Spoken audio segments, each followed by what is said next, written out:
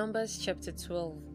Miriam and Aaron spoke against Moses because of a Cushite woman whom he had married, for he had married a Cushite woman. And they said, "Has the Lord indeed spoken only through Moses? Has he not spoken through us also?" And the Lord heard it.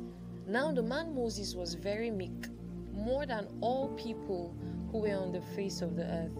And suddenly the Lord said to Moses and to Aaron and Miriam, "Come out, you three, to the tent of meeting." And the three of them came out. And the Lord came down in a pillar of cloud and stood at the entrance of the tent and called Aaron and Miriam. And they both came forward. And he said, "Hear my words.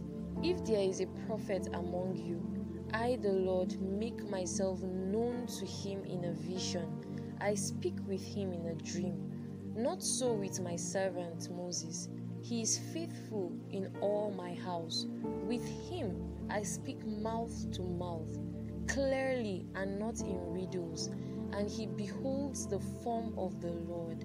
Why then were you not afraid to speak against my servant Moses?" And the anger of the Lord was kindled against them, and he departed. When the cloud removed from over the tent, behold, Miriam was leprous like snow. And Aaron turned toward Miriam, and behold, she was leprous. And Aaron said to Moses, "O my Lord, do not punish us, because we have done foolishly and have sinned. Let her not be as one dead, whose flesh is half eaten away when he comes out of his mother's womb." And Moses cried to the Lord, "O God, please heal her, please."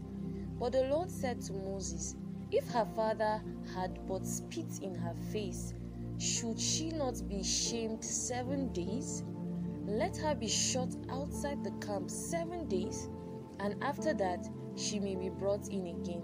So Miriam was shut outside the camp 7 days, and the people did not set out on the march till Miriam was brought in again.